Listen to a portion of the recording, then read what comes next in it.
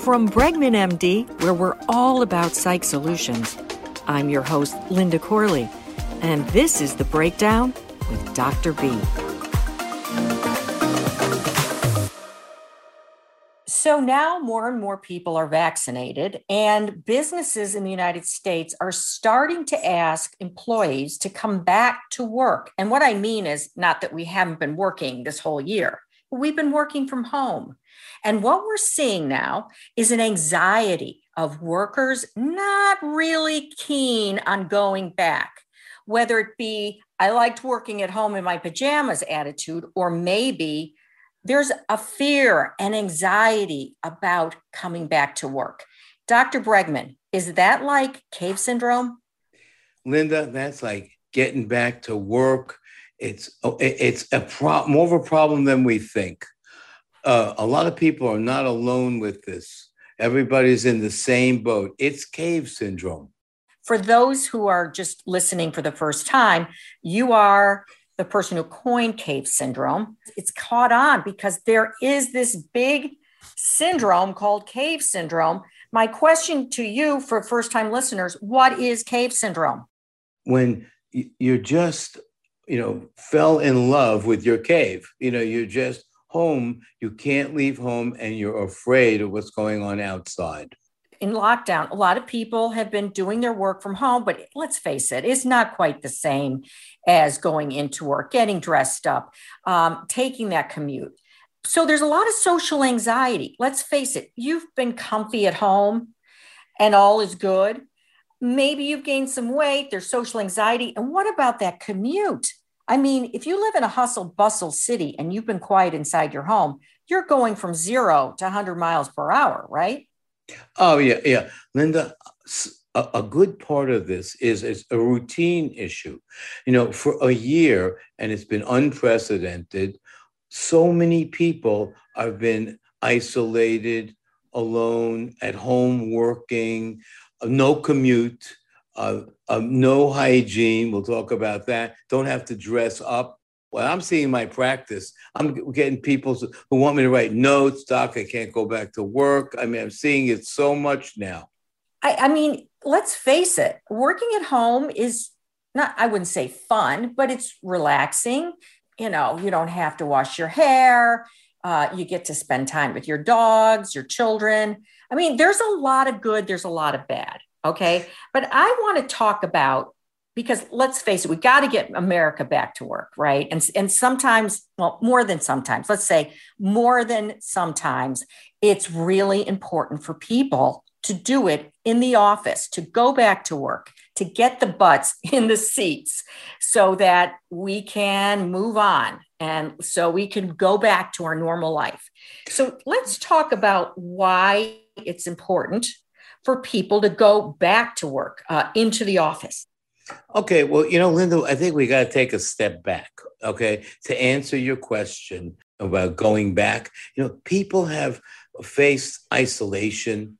They wouldn't touch each other. They couldn't go to each other. And it caused all kinds of cognitive dysfunction, poor reality testing. And people are just not the same. And they've lost their skills. They develop some form of agoraphobia. And that's also what cave syndrome's about. There's the extroverts who are going out fine, the introverts who kind of want to stay in. I believe that creative people need collaboration, not in all fields. Like writing, obviously, is kind of a loner type of skill. Sometimes painters, they want to paint by themselves. It's not a team effort when you're making, painting the Mona Lisa. But creative people, like say working in an advertising agency, that needs collaboration. That gets to my second point. In whatever field you're in, you need to feed off of people's energy. What do I mean by that? Hey, I can hear you laugh. You thought what I said was funny. I can see you smile. I can see the brightness, the twinkling of your eyes, the energy that's coming off your body. That's collaboration. That's not going to happen in a Zoom call. It's not going to happen on a phone. People need people, okay? Not only socially, but I think at the workplace too. You get dressed up, you're accountable. You develop office friendships, which is really important. And you can't fall into laziness as much as you can at home. What do you think about that? I agree with everything you're saying, and I want to enumerate some things that I understand that could be helpful to people. Now, there was a study by the American Psychiatric Association that 48% of vaccinated people still feel uneasy about one-to-one interaction. Wow. There's that. It means every other person going back to the office, that they feel uneasy. Okay. Now, it's natural maybe to be cautious. Okay. You're stepping out of the cave. You want to see what's going on there. And what I have come up with is what I call my MAV approach. Okay. And this is how I've been helping my patients to get out. Okay. Because really what we want is, to get out there. Okay, mindfulness. So just sit yourself down or with friends and be mindful about what's going on with you. You don't want to go back to work. Okay. Think about some of the things Linda was talking about. Then attitude. Come up with a good attitude. Attitude's everything. Like just do it and don't delay to get reentry. Then what I think about is what Linda talks about, V, which is vision. I mean, have a great vision of yourself. Hey, I'm going to go to the office. I'm going to have some fun with my friends. Going to talk to people. I'm going to meet people. Have maybe some lunch and this and that. So there's a vision. So you're mindful.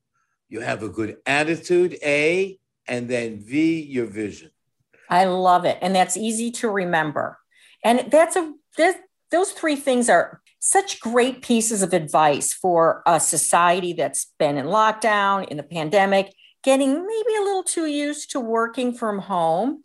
And now it's time to go back. So remember those three tips. Now, I'm a big proponent of going back to work. I feel we are more productive as a society, whether you're a factory worker or you're creative, whatever. I think people need to go back to the office.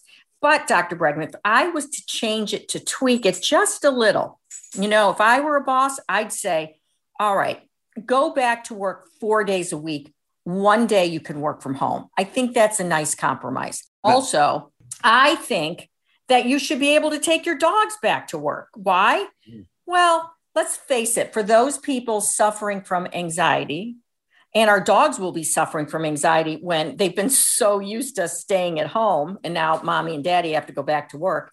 Well, if you have anxiety, what better way to bring, Buster or Rhodey to work with you as your emotional support animal? What do you think?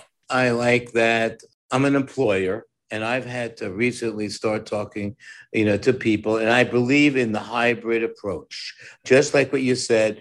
I mean, so I'm going to have a hybrid approach. You can work at home and at the office. And I want to be able to talk to people and see what their issues are and be somewhat accommodating. And I think that people should talk to their employers, their friends. And, it's a big deal. And so be more outspoken, with them. And as far as the dog, I'm bringing Milo. Everybody's going to feed him. I know it. Because he's going to love it. He's going to be the office dog. Why not? Good. I'm going to put him to work. Milo, did you hear? Well, I want to change the subject a little, which actually is dovetailing with what we were just talking about, which is the fear of going back to work. We touched on it a little a minute ago about what happens when people have gotten this malaise of working from home. One of the first things that goes is the hygiene.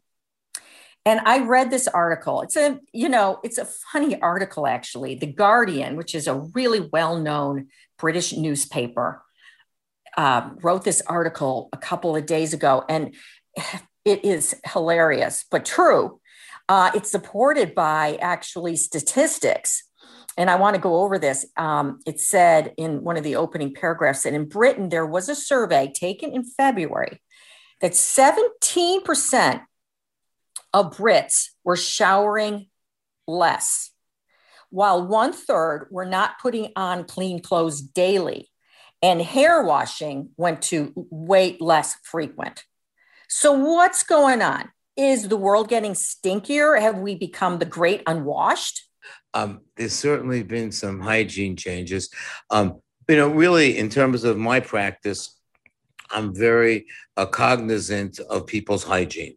If I ever hear from family members that people have kind of let go of hygiene, that's a big red flag for anxiety and depression. So, to me, some of the things that's gone on in the pandemic are, not quite what I'm talking about in terms of people really letting go of their hygiene. If we look at it medically, that's one issue. But I think in the pandemic, people have, they don't have to get dressed up. They don't have to wash their hair as much, brush their teeth, whatever. Right. Right. And they Right. got used to it. Why wash when you're not going out, not going to work in the office, not going to restaurants? But in a minute, we're going to talk about why it's important. But Karl Lagerfeld, who was the famous designer, everybody is walking around in sweatpants that they've worn for a whole week without washing. And he had a famous quote about that he said in 2013, obviously before the pandemic, but he said, "Sweatpants are a sign of defeat. You've lost control of your life, so you bought some sweatpants." I love it. Right. Oh my gosh. Well, in this Guardian article, they interviewed several readers, and I want to quote some of them because I think it's kind of funny.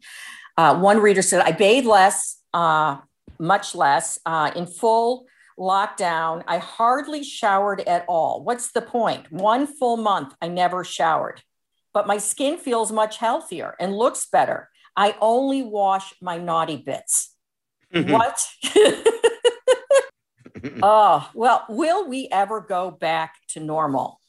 What do you think? Will we become a clean society again? I think so. I think as people get back into the routine of going and having to commute and get dressed up and be around other people and not want to be self-conscious, I think people get back into their normal habits. Because people have just kind of slipped out to whatever they felt what the needs were at the time. I was reminded when reading this article that way before my time, and yours too, that, in the days where houses just had one bathroom. So on Sunday nights, mom would fill up the tub, and one by one, kids would go in, dad would go in, everybody would get washed, but that would be their only time that they would take a bath. Now, you could argue that maybe our skin is healthier because we overwash with soap and we dry it out, Think of all the time we're saving not blow drying our hair. So yes, there are, overwashing depletes oils. I don't know.